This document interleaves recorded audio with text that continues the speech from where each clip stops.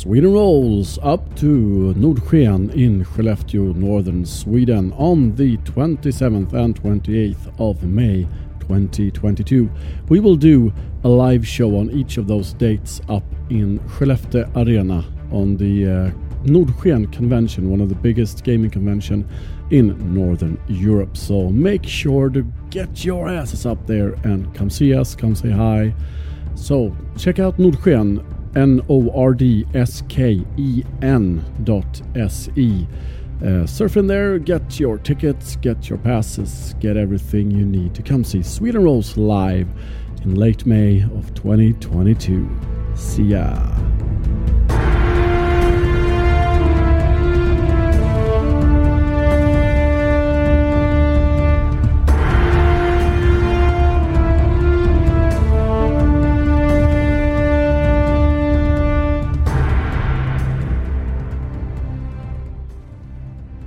Sweden Rolls once again. It is time for a very special interview, and today we are joined by none other than Andreas Lundström, podcaster extraordinaire and composer of RPG soundtracks, and also a game master of no small note.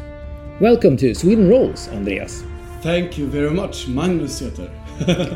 We are so happy to have you here today, and happy to give the listeners the unique opportunity to learn more about you and what makes you tick.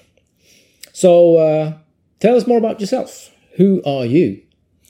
Well, I'm Andreas Lundström. I'm 44. I live in Stockholm, Sweden. I'm a divorced dad of 4. And as you said, I create RPG soundtracks. I write some for RPGs as well. I have Sweden Rolls podcast. I don't know if you heard about it, but it's turned out to be quite successful. So I heard about you winning some award or something. Yes, we got some good list places on some annual lists 3 consecutive years. So it's been going pretty well actually, and we are so happy to have this pandemic behind us. We can go to conventions and do live shows again. It's yes, that's interesting actually. Since you run a podcast, and basically that's what most people know about you, and also that you write soundtracks to mostly Free League games. Yes, exactly. Predominantly so far. Yeah. I'm open for other suggestions though. Before we dive deeper into what makes you run the podcast and do what you do, how did you get started in gaming? Did you start with Drakar och Demoner, like so many of your guests? Yes, I've been asked this question before. It's in my opinion, quite an interesting story because, back in the 80s, I'm sadly like 2-3 years too young to have been caught up in the Drakar och Demoner frenzy of the 80s. But I did have some friends in late 80s playing AD&D, 2nd edition. And I saw their books and I was like, this looks awesome. When can I join? And they were like, no, you can't join. And these were friends. Like 3 of them were classmates of mine. And 1 was 1 year older. And they're like the stuff I heard from them was very similar to what I've heard that many female gamers of the 80s and early 90s got to hear, like, no, you wouldn't understand this, or you can't do this. We already started, it's too late. So I couldn't join them. But I still was intrigued by these things called role-playing games. I didn't really understand what they were because there were no actual plays back then, and I'd never seen anyone play it. So I bought a box of Mutant 2. Swedish box. And I didn't understand anything, but I thought the dice were the coolest thing I ever saw. And I just, what do you do with these dice? They look so strange. And since that was an expansion and you needed the core books to play it, I never got around to playing with any of my other friends. I also bought the Barbarian's Handbook for AD&D 2nd edition. And just looked at all the art and looked at all the stuff, and I didn't understand anything because, again, this was only an expansion. So there were no chapters like, what is a role-playing game? So it wasn't until when I started what we in Sweden call gymnasiet, which would be equivalent approximately to high school in the US, age of 16, I just by coincidence came in the same class as a guy who'd been playing Drakar och Demoner predominantly, and also the other Äventyrsspel target game stuff since late 80s, early 90s. And he asked me to join their group, and then I got to join them. My first session of actual being in a role-playing session, I got a character who was a magician. He had a magic bracelet which could do anything, because the game master was very kind, giving me this just to try and get my fantasy going. Like, you can do whatever you want. And we met a vampire who lured me into an alley, and then I got like 30 seconds to act. It was like, what do you do? What do you do? And I was so shocked. I was like, what can I do? I don't know. What do I do? I couldn't get a word out. And he was like, bang, she bites you. You're now a vampire. You need a new character. So you He felt that I could have done so much, but I just froze. So. That's a very common thing. It's me being a game master. I think it's many times during a session that I ask, what do you do? Well, what's the option here? What's the option? No, what do you do? What do you do? So and the analysis paralysis thing is very real. Yeah. But it's funny you say that you started. Well, the first thing you bought was the Mutant 2 box, because that's also very complicated and very detailed. So it's a thing. But did you have any other interest in, for example, I know that you're fond of an obscure writer named Tolkien. Was that before or after role-playing games? I discovered him in 7th grade, and that is like 13, 14 years of age. I discovered him.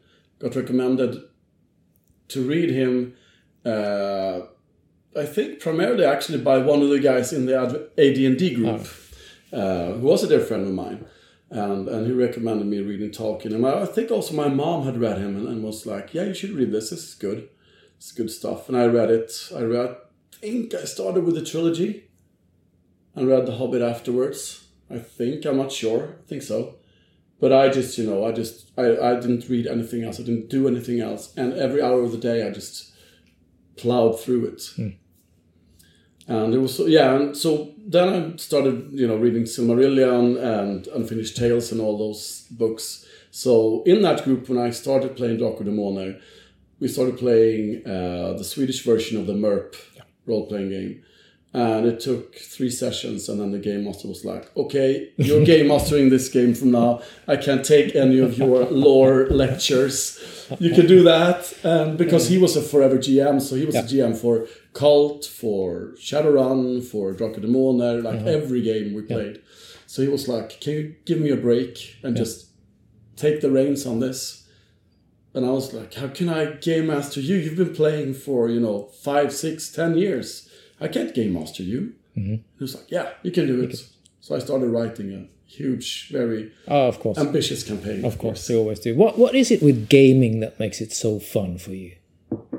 For me, it's all about the narrative. I think like creating a story together. Like, because I've always been extremely fascinated with that ever since, when you were playing Cowboys and Indians or whatever you were playing when you were a kid. I was a huge Star Wars fan from an early age, like 4 or 5 years age. So we played a lot of Star Wars, and I always loved like creating stories, like having a canon story as a basis, and then improvising around that.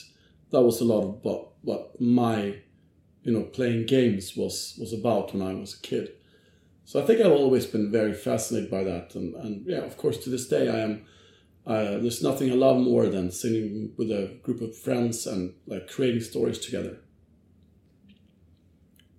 But I have to admit, I do have to admit that I do have a big fascination for the number crunching as well. I do like leveling up. I think that's why.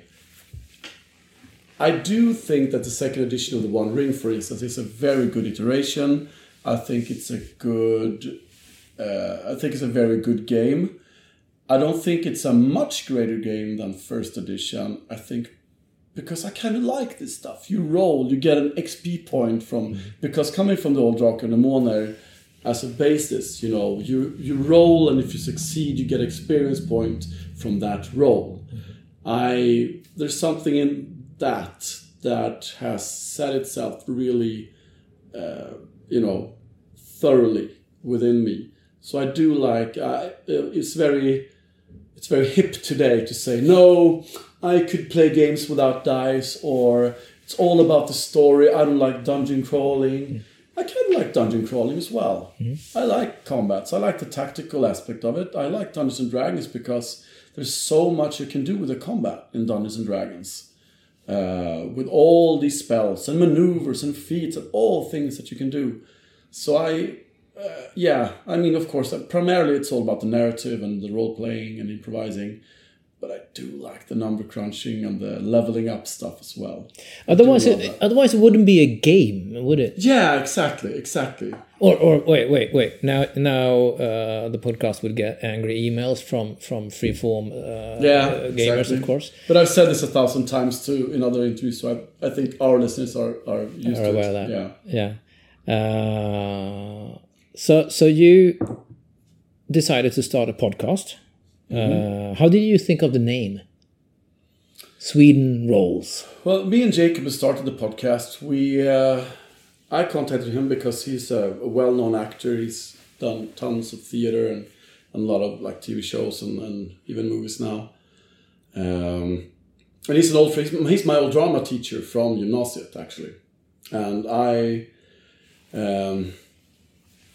said to him, like, do you know some actors who might be interested in joining an RPG podcast? What was the question again? The Sweden Rolls name. Yeah, so we were talking about what do we want to do? Because most, like, 95% of all podcasts plays D&D. 5% of all players play D&D.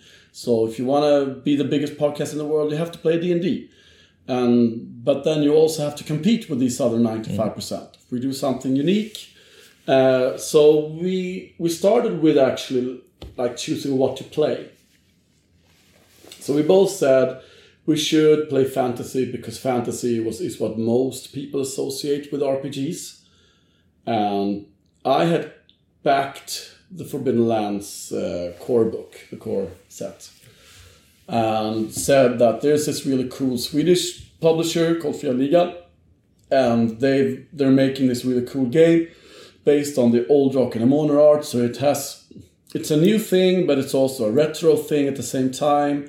It's a publisher that's very up and coming. They're going to be huge in a while, I predicted back then. And yeah, so we said, okay, so let's play that game then. Mm-hmm. And then we said, well, how about if we only play Swedish games? But Swedish games that are written in English, because we want to do it in English. That was like from the get-go, from the start. We knew that we wanted to, like, if you want to reach a big audience, you have to do it in English. So, yeah, so we... What's so important about reaching a big audience?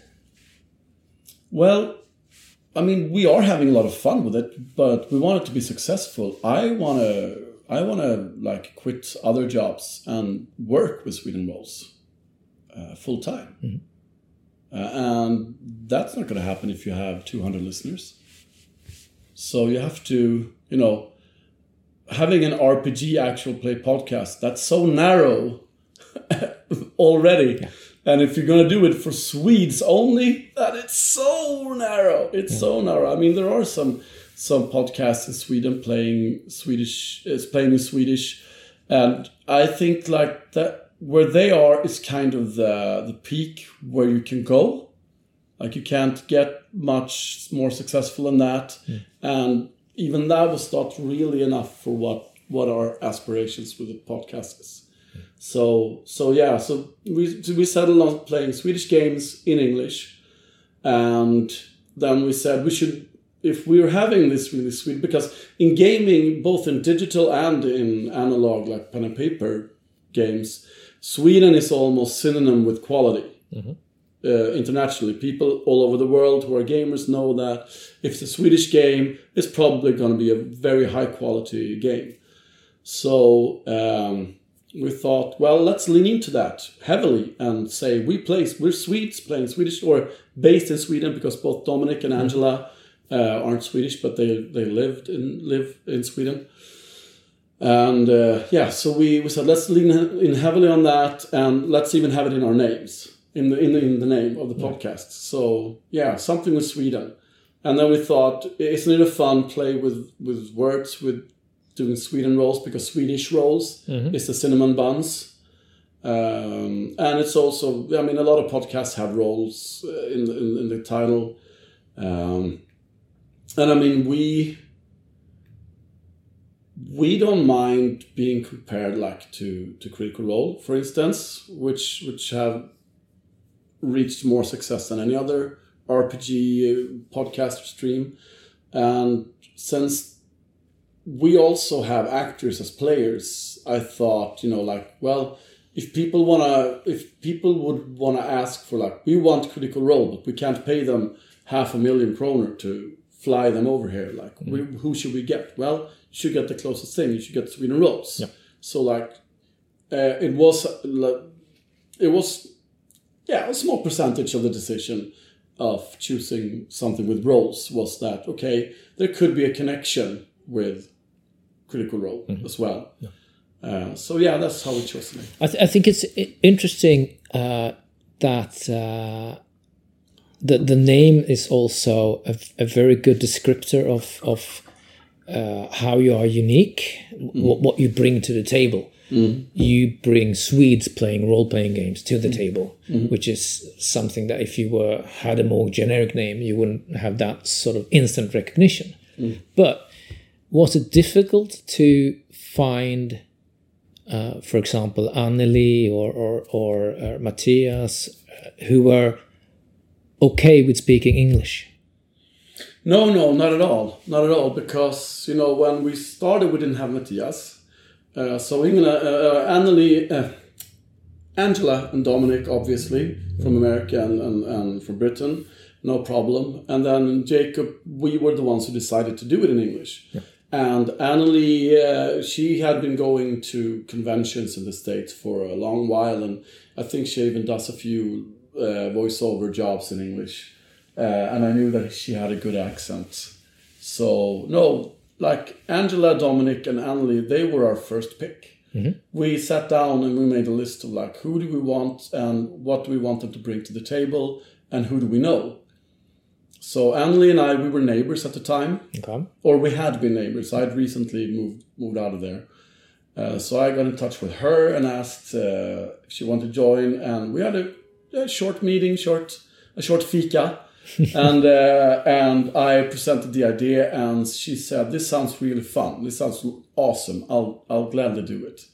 And I don't know how Jacob's talk with Dominic and Angela went, like, in details, but I know that he said those were the names he said we should have these two, because Angela is a brilliant with improvisation, and she's such a character and such a, she's really good at this. And Dominic is, of course, like, among the best in Europe with storytelling, like that. So we have people from different branches of acting. It's not just 4 voice actors or 4 actors. Like, we have a voice actor, we have a narrator, we have a theater actor, we have a improvisator / master of ceremony. So it's but both Angela, Anneli, and Dominic hadn't played role-playing games before. No. So they were totally new. I think Dominic said he tried it once, back in the 80s, 90s. Jacob, he's been a gaming pal of yours for a long time? We did a little bit of role-playing in, like around 95, 96. Okay. But it wasn't much. So how do you know each other? He was my old drama teacher. Oh, yes, you said. Yes, you told me. Yes, of course. Yeah. Okay, so was it difficult to work with unexperienced role players while trying to create a role-playing adventure campaign that still was interesting for fans of role-playing games to listen to? I didn't find it difficult per se. I mean, of course, I think if you listen to the first 2 seasons, I think that you'll find that now and again I will, like, okay, so it's like this, So I wouldn't say difficult. I would lie if I said there hasn't been times of frustration, but it's all in good fun. And also, I mean, when we started the podcast, we felt that this might be an advantage for us because the game was so new. We recorded all the episodes before the game was out. Yeah. Because we actually got Fria Ligan's first printer copy, the trial, the proof.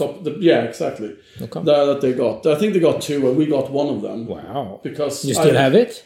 Yeah, I still have it. Yeah, yeah. An artifact. I have it, or Jacob has it.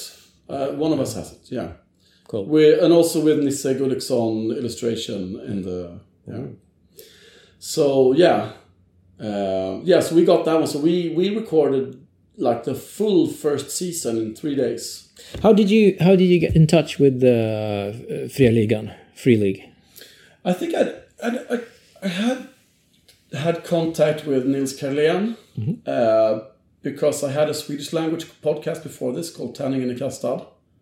Oh yes, yes. And we had done a Coriolis one shot, and I had asked them for a prize for a giveaway, and I think Pernilla Sparhult, who was guest game mastering that, she was supposed to ask him, but then I think she never got around to it, and I was just like, I'm just going to send him a message on Facebook and see if he answers, like, hi, I'm a GM for this.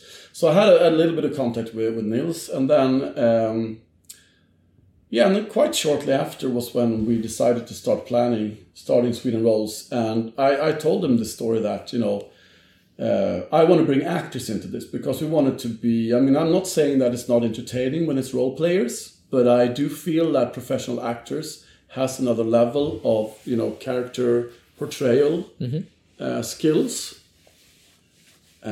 So I told them about this, and they thought it sounded very interesting, and they would be happy to support us in whichever ways they could. So they let me see like early PDFs, and also gave us this. They had just gotten it from the printers, like the same day I was there, because I wanted some input on the campaign. I was like, would this fit? Do you think that this would work? And then you got to talk to Eric, who wrote the game world as well. I also bounced the ideas of the campaign with him. Okay. I went up there to his house in Uppsala and to do an interview, and ended up staying for dinner with his niece, who's now a dear friend of mine as well. Okay. I think that it's interesting what you say about actors adding a layer of portrayal. Character portrayal. I also think that what drew me in as a listener to Sweden Rolls, because I listen to the podcast, I have to say I'm a fan, and what drew me in was that all three were part of the storytelling development as well. You can tell that Dominic, for example, is a storyteller, that he's a professional storyteller. So he sort of weaves in the narrative and sort of looks forward and looks backward, and is not solely focused on the characters. So I think that's also something that those actors add. That's very positive and interesting. Yeah, exactly. And that's why you want the people from different acting kinds and backgrounds. So it's a little bit different. The gang is playing now. Anneli is still with the group, and we have Jacob coming in and out depending on how his schedule is. Dominic has been in England, I guess. So he's missed. We on purpose didn't include him in Coriolis so that we would be able to have something to play when he wasn't around. Actually, that's how that started. Doing another campaign because we need something like more ongoing for when Dominic wasn't available, because he early on he was the one who was most difficult. So how did you find Ingela and Matthias? Matthias is an old friend of mine as well. From around the same time as I got to know Jacob, me and Matthias, we actually lived together for a year in the same apartment. And we used to play role-playing games quite a lot back in the day. So, and it's so funny because when I started the Swedish language podcast, the Tärningen Kastad, the basis of that group was a group playing the One Ring first edition. And I said, hey guys, let's start a podcast. It'll be great. It'll be fun. And Matthias was in that group. And he was adamant about, no, role-playing games is my hobby. I do this for fun. I don't want to make a podcast out of it because then it's a product and then it's going to feel like work. I don't want to do this. So I don't know what changed his mind, but you know, after we I think it's before we knew that Angela was leaving, it's I needed a guest for a Western one shot. So I called him and I said, I mean, we're having so much fun with this. You should really try it. Come join us for a one shot. Let's just do one shot.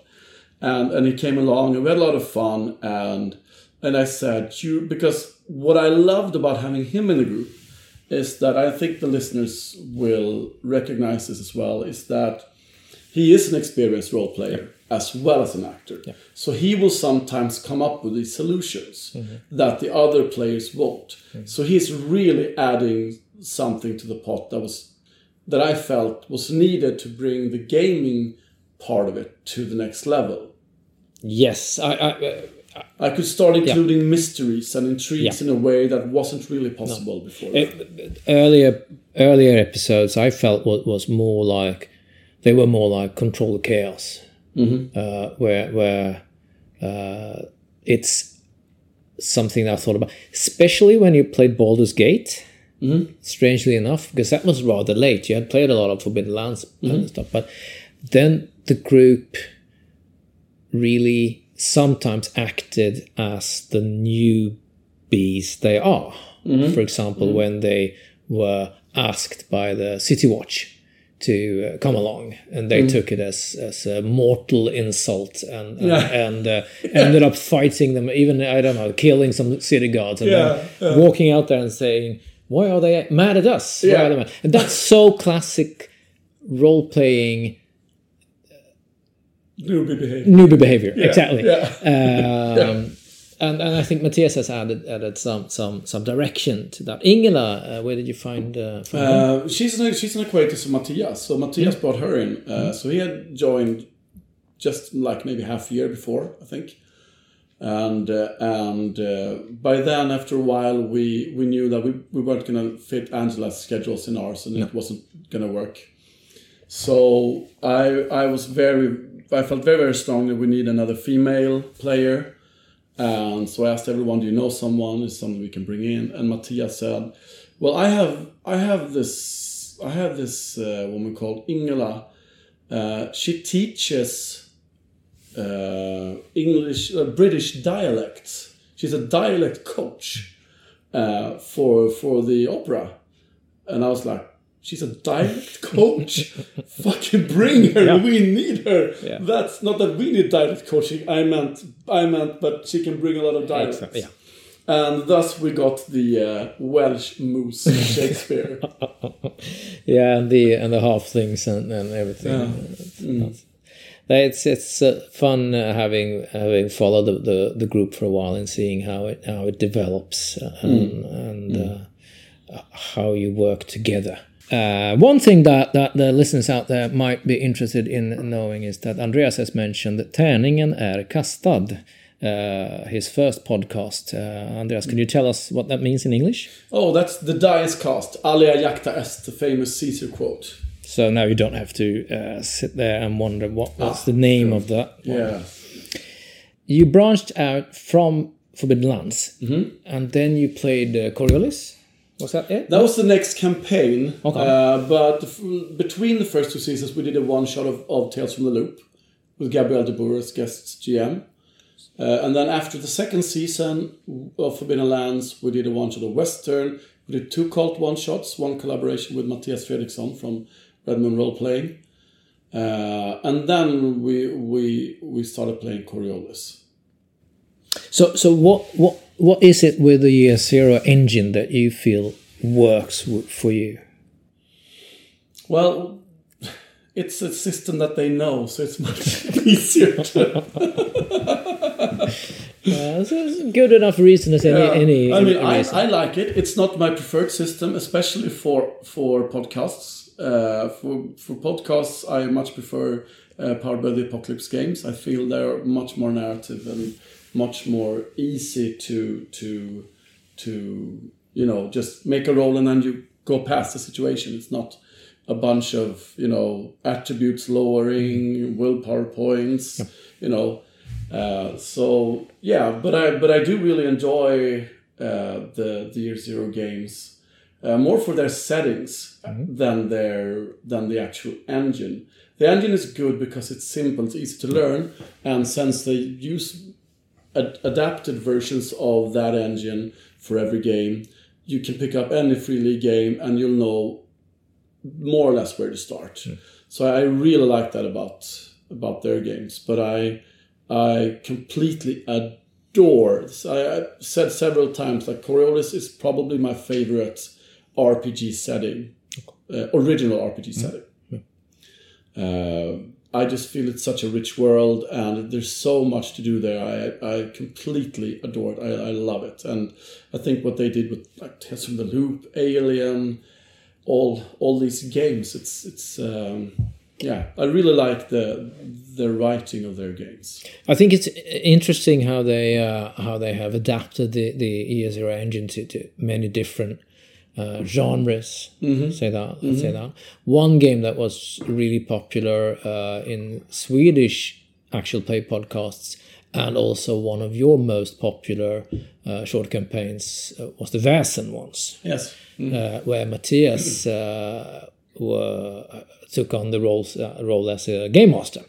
Did that feel strange to you that suddenly you weren't the game master? Oh, it was just a relief and a joy to be able to play. And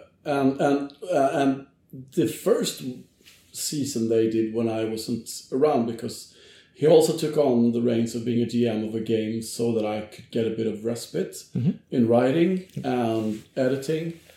That was a Christmas special, wasn't it?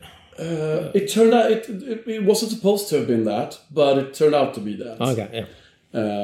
Because it coincided with Christmas, and we had done a Tales from the Loop Christmas special the year before, and I said we need to do a Christmas special, and Väsen's coming up, and he's like, this one could actually be a Christmas thing. So, but what I loved most about that was that for the first time ever, I was a Sweden Rolls listener. I got to listen to a Sweden Rolls story without knowing what comes next, without knowing, because he did all the editing as well. I had no hand in that. So I, as soon as he dropped them on Patreon, I was there and I was like, what happens next? What happens next? This is so exciting. Because I wanted to experience what our listeners experience, because I never get to do that. All the other ones, they skip a one-shot now and then. Yep. So they have done this like since we started, except for Anneli, who seems to always be around, more or less. Boundless energy. Yeah, exactly. She just feels it's so much fun. She really goes out of her way to really make sure she doesn't miss a session. It was just a joy and a delight and a relief to get some help with game mastering, for sure. I'd like him to do even more, and we're actually our patrons might actually get some more guest GMs from the players of Sweden Rolls. Okay. Soon, I hope. Very interesting. Yeah, perhaps even quite soon. Okay. Perhaps. Let's put the podcast aside for a while, because that's not the only thing that you've brought to the table. You've been working a lot the last couple of years. First time I met you, that was when you were preparing to play the Bitter Reach and also to write the music for the Bitter Reach, the book I wrote for Free League. So you are now a composer. People think of you as the podcaster that is also a composer, or a composer that is also a podcaster. It's also like, it's almost as if it's mixed together. It's like you're 50-50 in people's minds, basically. So what is it with music and role playing? Tell us more about why is it so important to you, and who are you as a musician, and how did you come to think about, I'm going to try to write a soundtrack for this? Oh wow, that's so many questions in one. As a musician, I was a heavy metal drummer in like my school years, and then in my early 20s, when I was like 17, 18, I started listening a lot to Irish music. And then, of course, if you play a bit of music, then you start to try and play whatever music you listen to. And then I met an accordion player during a kind of outdoor musical farce kind of show where I played the leading role. And during the rap party, we started jamming because we realized we both knew a lot of Irish songs, the same songs. So we started a band which now actually this year has a 20th anniversary. Okay, and the name is? Clontarf Banshees. Okay. It's impossible to remember. It's the worst band name ever. As opposed to my heavy metal band name, which was Ultimate Decay, which is probably my best band name ever. No, so I call that my like home base, Irish trad. That's home for me. And I've dabbled in Swedish trad, but it's much more complicated, so I can't really play that. And I also play some Oktoberfest music. I play drums and sing in German at the same time. Ah, okay. for the listeners again, unless you don't know, Andreas can also sometimes be found at a local restaurant here in Old Town in Stockholm, where he plays live music during the serving of the food. It's a Viking restaurant. A Viking restaurant called Eifer. It's just a few blocks away from where we are. I'm actually on my way there to do a gig after we wrap here. Oh, okay. Oh, that's cool. Yeah, so I play a bit of harp, play nyckelharpa, key harp, a very specific Swedish instrument right now. Or it's been only been preserved in Sweden, basically, all over the world. Playing music and writing music is not always good. The progression. Oh no! I know lots of musicians who never write music. Yeah. So why did you start writing music? I'm a very creative person. I like to create. That's what I do. I'm not always very good at it. All my creations, whether it be in writing or music or stage or whatever it could be, it's always based on simplicity because I'm a jack of all trades, master of none. So I've yet to gain virtuosity in anything in life at all. I just put my sticky fingers in all the pots on the table, and I never spend enough time in one pot to actually, finish it and become really good at something. So that's why I dabble in too many things, some have said. And did you start writing music before you were thinking about doing the soundtracks, or did that start at the same time? Oh, yeah. Actually, because I'd been if someone wants a really extensive Swedish-speaking person, extensive discussion of this. I guested a podcast called Äntligen Spelmusik, I think it's called. Okay, I never heard of it. Which was basically just an hour and a half discussion just about gaming music and my view on that. So if someone who speaks Swedish wants to listen to that, it's a really interesting discussion I had with Kristoffer Schenström, I think his name is. Mm-hmm. But I'll try and give an abbreviated answer here. I've always been interested in having background music when I play. It started when I did a cult campaign back in 95, 96, which I still bring up as one of the best campaigns I ever played. It was that Forever GM I told you about. Mm-hmm. Yep. He wrote a campaign based in the Soviet Union around the time of the Second World War, I think. The campaign started in early 30s, and then it went on for 10, 15 years in game. And it was so scary.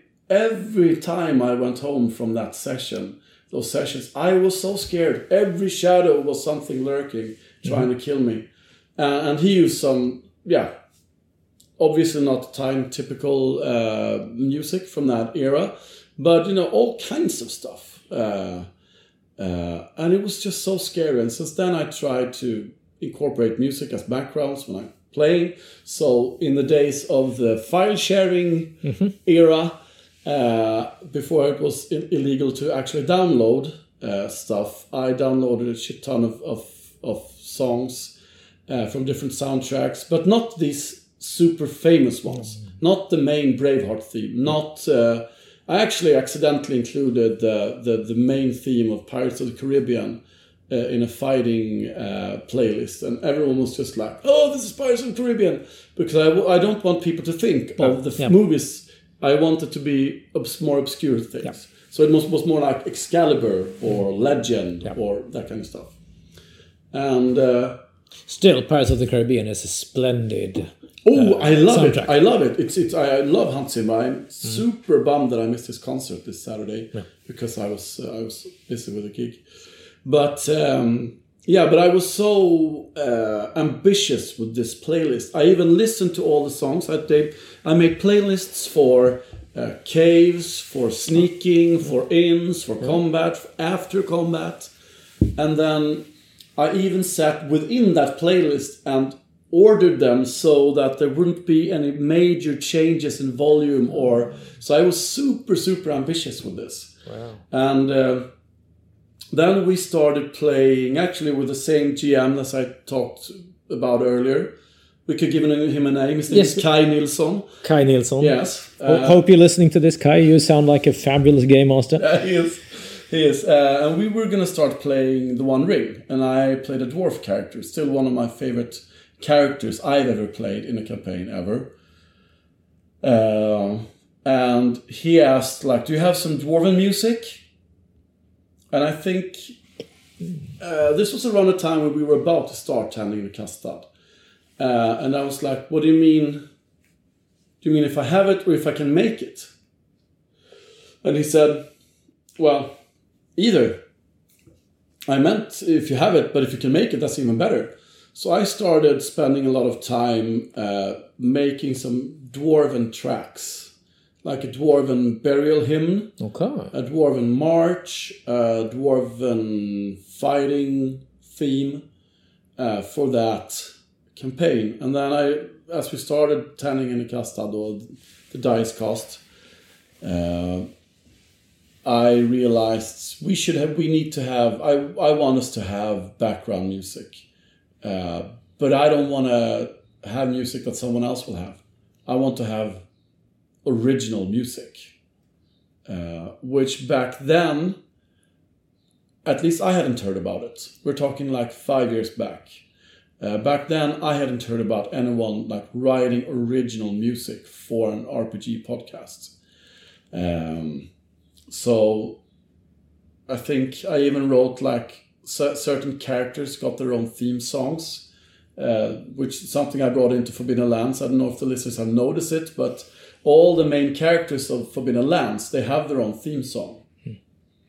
And as Seronella and Nissel has started to develop somewhat of a will they, won't they thing, I've actually started to including a track that mixes both of their themes. Okay. So I like to play with that. I like to So that's how me creating game music started. With him asking for a few dwarven songs, then writing for the podcast, and then and then I got the question both from Eloso and from Fria-ligan almost at the same time. Actually, I think Eloso was ahead with just a few weeks. They were doing Call of Cthulhu Sverige, and they knew that I made original music for Sweden Rolls. And they asked me if I could do a soundtrack for that. And then just a few weeks later was the Bitterreach Kickstarter. Yeah. And Nissa called me in the middle of it and said, "We need a stretch goal. They were plugging through everything. Can you make a soundtrack?" And I was like, "Yeah, okay." this is what we have. Can you do it for this? Yeah, I'll do it. Yeah, sure. And that was it. Yeah. Yeah, that's cool. And I feel like looking back at those two now, it's almost I wouldn't say embarrassing, but there's certain aspects of certain songs in those where I feel like, oh, I wouldn't have made that choice now. Okay. So it's also interesting because there's since I hadn't made music on that scope before, really, because the background music for the podcast is even simpler, even more drony, and even more, less dynamic. So it's interesting to see I can go back and see my own development as a composer. And I think that's a good thing because if I pick up texts I wrote 20, 30 years ago that were published, and I look at them and I think, holy moly, why did I write that? I wouldn't do that today. I would do it another way. And I think that's a good thing because you need to learn, you need to grow, you need to change to have it feel interesting still. Yeah. Otherwise, it just becomes the same old. Exactly. So I think that's a natural thing to do. It's fascinating. We met at Gothcon a couple of weeks ago or a month ago or something. Gothcon is a Swedish role-playing convention. You've been hearing the interviews from Sweden Rolls from Gothcon. And I play tested an adventure site for Biddlelands. And I used your Bitter Reach soundtrack as a backdrop. And that's an interesting experience.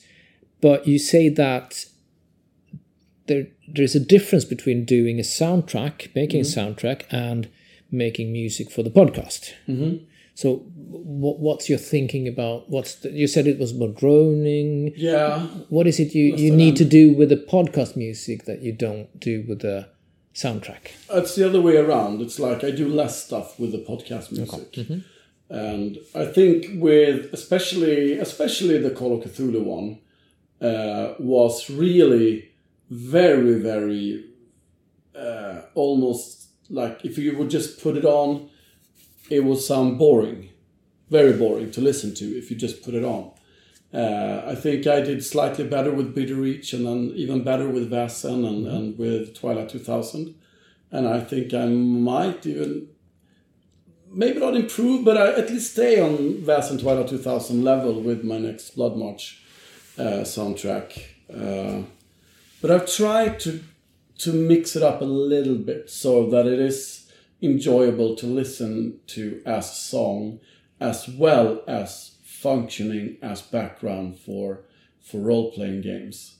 Because I, as a composer, feel also that, the first time people will download it or listen to it on Spotify will not be around the gaming table. They're not going to bring a song they never heard and just put it on because, it says it's the neck from Vaesen, so we have a neck here.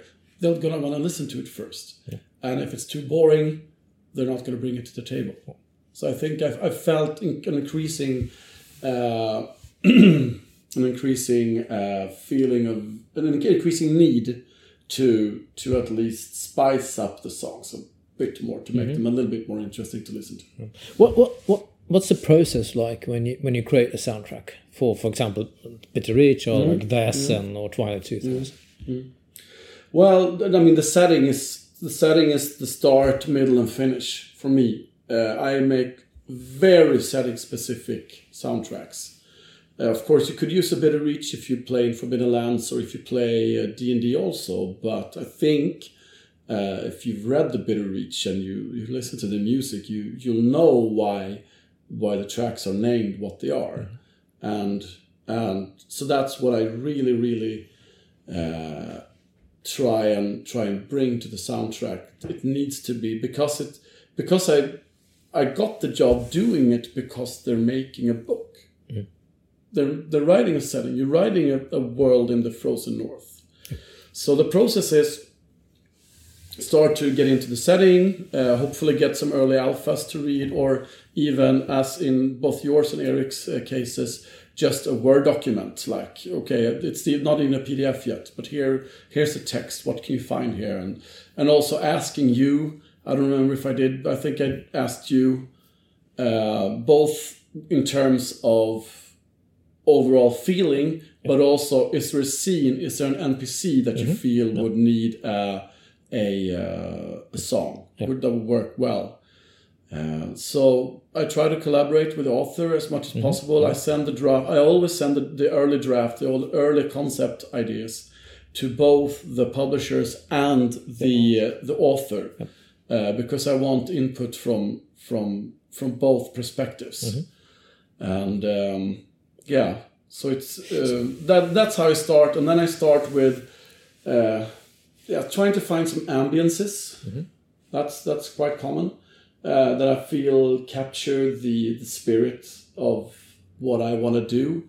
And then I look at instrumentation, like what instruments would these people use? What can we find in our world that I feel could be something that captures a feeling that would be the same for these? So with the Wolf King, for instance, I went a lot with Native America and South America, with those kind of flutes and percussion, because I felt that like kind of a nomadic lifestyle would be and with for me the Asleans, I've always associated them with Mongols. So when I'm doing the Blood March now, I looked at Mongolian/Chinese instruments. Wow. For that, trying to use that, and of course, if there's something big like the Ice Giants, then you want a lot of bass. Yeah. So you want you might want a contra bassoon, or a bassoon at least, and you want heavy double basses, and and sometimes you get something very with Blood March. I got a lot from Eric. He told me I would very much like a song that is in 5/4 time. Okay. Like 5 beats. 1, 2, 3, 1, 2, 1, 2, 3, 1, 2. Because that, if you're rowing a boat, that's 1, 2, 3, 1, 2, 1, 2, 3. It goes slower when the oars are in the water. Yeah. It goes slightly faster to get the oars there. So that was, me and Matthias play a song which he sings in 5/4 time when we play together at IFU sometimes. So but that's the only experience I have with that time. So I've never done anything like that before. And also he sent me, I've listened to this a lot when I've written it, and it's just like 5 contra bassoons playing different dissonances. Yeah. So I was like, this is awesome. I love it. Yeah. I'll see what I can do inspired by this. So there's a very cool contrabassoon song. Originally, it was only 3 contrabassoons. And then I had the hurdy-gurdy player, Göran Hallmarken, who did the work for 1 or 2 songs on Väsen, who's doing some hurdy-gurdy work for me on Blood March, who went like, hey, you know what? That contrabassoon, wouldn't it be cool to have a cello there instead? And I was so narrow-minded. I was like, no, it's a contrabassoon song. But I'm like, okay, yeah, sure, I'll try it. I'll try it. And I swapped it with a cello, and it was just like, this is so much better. But you do most of the work is in the computer. Yes. So far, with Väsen, Mythic Britain and Ireland, I will, for the first time, do predominantly actual instruments. Studio recorded? Studio-ish recorded. Studio-ish. Yeah. Okay. Yeah. Otherwise, the budget would go to paying the studio, and I would do the work for free. Yeah. So how long does it take for you to make a soundtrack? it takes quite a long while because it needs to marinate a lot for me. A song I can do very quickly, but a soundtrack also needs something to bind it together. So you need to have much more in place. It's not just writing 10 songs. Okay. It's writing 10 songs and the bigger picture. And you need to write a few songs that you throw away and say, no, we can't use this because it doesn't make the cut. So, it's it takes a long while.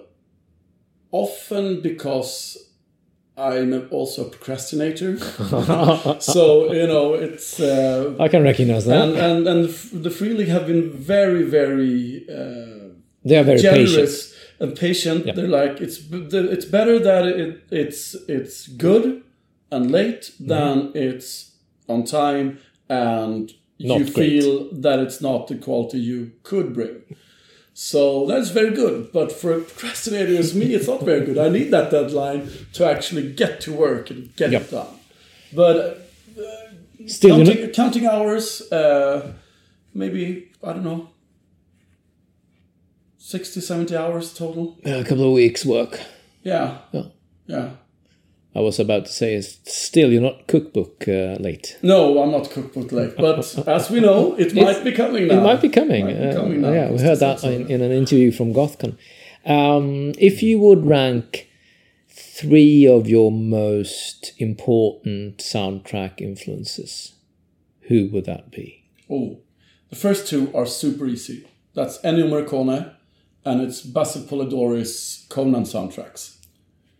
They are 100% my 2 main influences in everything I do. And then for the third one, that would have to depend on the setting, I think.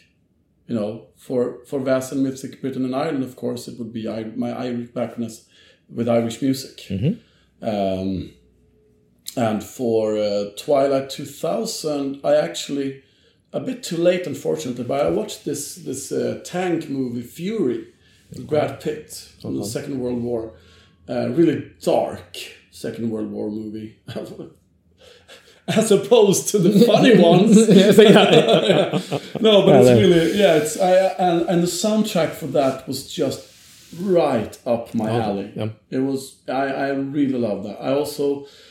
thoroughly enjoyed the work that Ludwig Göransson has done with the new Star Wars stuff with Mandalorian and Boba Fett.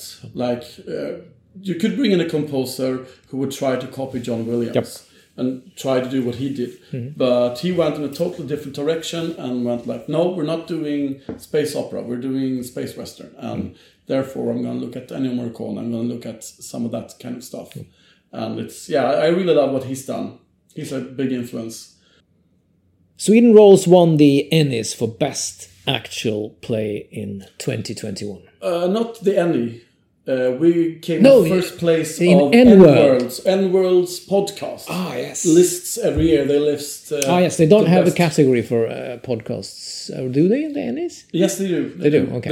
They have one for all. Not like for streams and podcasts, discussion RPG podcasts. Okay. I've been... begging them to split them up into at least 2, but preferably 3 different categories. I can't see that, cover illustration and interior illustration is more different than actual play is different from talk podcast.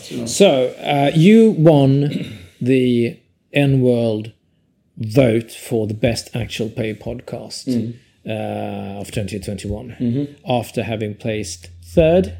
And then second and then third, yes. Second and then third, and then you won it. So now you're disqualified. We're disqualified. Forever. We have to hang out with the Adventure Zone in the Hall of Fame. Exactly, which must be a drag, I guess.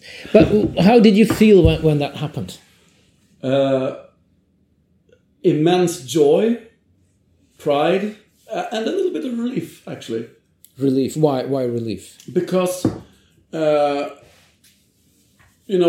had we been placed, 8, 9, 10 every year, I would have thought that coming in first place would be impossible. and I wouldn't even dream about it. I would be like, oh, let's try and make top 10 again. Yay, we made top 10 again, yay. But when we came in second our very first year, I mean, the first thing I felt was like, well, how many more votes did the number ones get? That was my initial reaction, my first spontaneous reaction. But that was the year that the Adventure Zone won. No, they won the first year. We weren't around. No, you weren't around. Okay, yeah. We'd been around. We released 7 episodes, I think. Oh, okay. Yeah. When that voting was around, so we'd been around for about a year, and yes, we came in second, and the next year we came in third. But ahead of us was the winner, whose name my name's fixed. But in second place was like all the Glass Cannon network. Yes, of course. Thing, and I mean, I don't mind coming in second place after them, because of course they have a lot more listeners than we do. So yeah. So when you got that recognition, did that spur any new thoughts about the future for Sweden Rolls? What is the future for Sweden Rolls? The future is we want to try and make a lot more cooperations with game creators, with other podcasts, with people who are not into podcasts at all. I mean, maybe get some even more famous actors to join us sometime. That's the future, and also a lot of conventions. We were just about to go to our very first GothCon and Nordsken when the pandemic struck. Okay. So we are so looking forward to going to Nordsken, to going to Medeltidsveckan, going to Världens längsta bok, the world's longest book table, which is an event in Stockholm in late August. Are you going to Lund with the Cthulhu thing? We might. We've from what I understood, the first thing we have to do is like send in some kind of application or something. So we'll probably do that. Yep. I don't know. I know that the Anders Jansson, a very famous Swedish comedic actor, he is involved in that in some way. So he's doing some kind of actual play. Yeah. Okay. I'm guessing he will bring in his own people. I don't know, but they might be interested in several actual plays. But I've seen one longer article about it when they interview some of the Luso people and some people from Lund and Anders. Yep. And it was a bit hard to get a grip of exactly what they're planning. Yeah. So we'll see. So you were talking about hoping to expand Sweden Rolls into something that might become your main income. How would you do that? What would you have to do to start to make so much money that you can live off it? Well, we need to grow. So everyone is listening. Tell 10 friends about us. No, but we need to growing. I mean, we're big, but we could be bigger. And you playing Baldur's Gate, is that a part of that strategy? Yeah, of course. We said, okay, we've been around for 2 years and we've grown somewhat. Let's dip our toes into this D&D. And the first thing I thought was, well, how will we be different? How will we reach through the fog of thousands and thousands, tens of thousands of D&D actual plays? And I'm a huge fan of the old computer game, and the thought just struck me. I'm a very creative person. I get a lot of thoughts and ideas that just boom, and then I forget to write them down, and then they're lost forever. But this one, I really spend a lot of time thinking about, because I got it as just a spur of inspiration, and I thought, oh, I think it was actually when I saw the first trailer for Baldur's Gate 3. Yeah. I think so, yeah. And I was like, now it's really becoming a role-playing game for real, It's and as much as I love the old games, it's the graphic isn't great, and that's the charm, though. Small. Yeah, it is. I love it. I love the game to death. I can't say anything bad about it, but it's and again, very great soundtrack by Michael Horner. Yes. But it's So I was like, okay, so if we do Baldur's Gate as a TTRPG, that's never been done before, and there's so many. By that, we wouldn't only reach pen and paper RPG players. We might also reach people who play computer games, who don't play RPGs, but they might not want to spend, because you spend a lot of time when you play Baldur's Gate 1 and 2. It's very time consuming. But what if you could blow through like each chapter in just 4 or 5 hours? So I picked and I got some old Baldur's Gate players along, as well as to discuss, like, okay, which side quest mustn't we edit out? Which ones do we need to bring in there, and which ones can we skip, and which NPCs, and or I mean the Khalid and Imoen and Jaheira and Minsc, I knew from the start, because those are the ones I always played with. I hardly know the other ones because I've never played with them. I had there's a cleric called Branwen or something. I think I might have heard for a while. In Baldur's Gate 2, there are a few other ones. There's Yoshimo and the elf lady, but the one who lost her wings. But yes. So those two I've played with it, but that's for Baldur's Gate 2, so that's far in the future. So I knew all along, because those were the NPCs because I was the only one who had played the computer game. So if they want to ask me, well, what's this character like?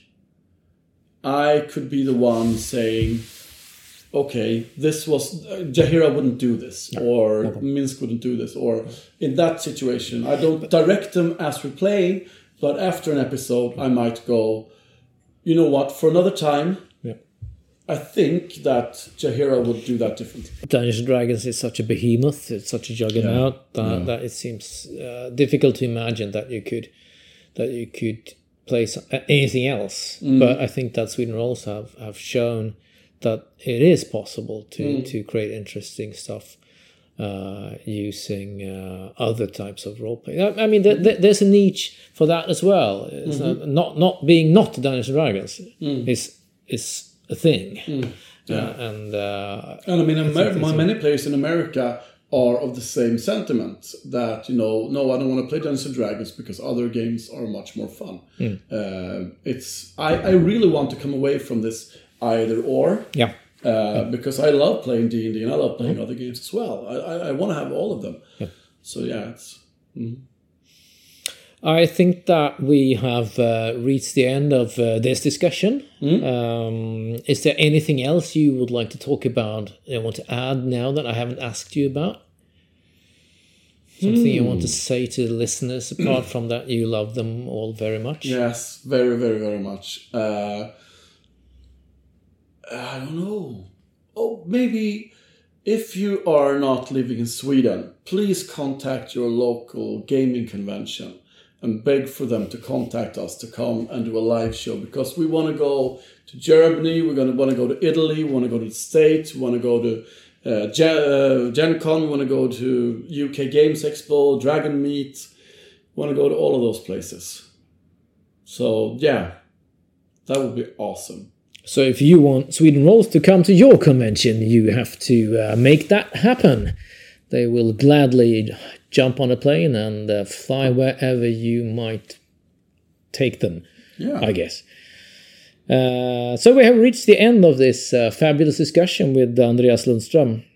As is the tradition of Sweden Rolls, we end this interview by firing off some quick questions to learn a little bit more about our esteemed guest. Let's see if I can answer these a bit more briefer than my guests normally do. Yeah, exactly. What is your favorite RPG? I've always said the One Ring. I'll go with the One Ring.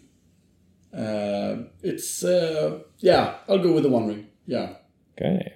Do you have a preference in genre? I do have a small preference of fantasy RPGs. I do, because that's my base. It's I think this one is not very difficult. Music when role playing, yes or no? yes, please.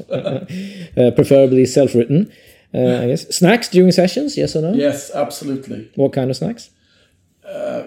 If you're not recording a podcast, it might be like any snack. Otherwise, try and keep it a bit quiet. Like buns are much better than chips because crisps. Crisps. We had that discussion last time I talked. Yeah, we did. Yeah, didn't we? Crisps and chips. Yeah, exactly. So no, yeah.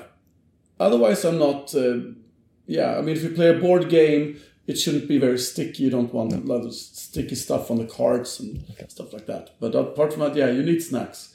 If there's no snacks, that's 10% away off the experience. Alcohol during sessions, yes or no? Yeah. It doesn't have to be alcohol, but I don't mind if it is. I think it's quite fun. But make sure to only include it when it's people that can handle it, because I've sadly been having some experiences with people who couldn't handle it and ending with rage quitting the campaign and the group altogether. So yeah. Is there any type of drink that you prefer when gaming? I'm a setting nerd. Like, if it's fantasy, I like an ale in a tin cup. Okay. And if it's Star Wars, it's some blue milk. Yeah, exactly. Something very weird. Yeah. And if I can't find that, a whiskey will do, because then I can pretend it's like some distilled oil or something.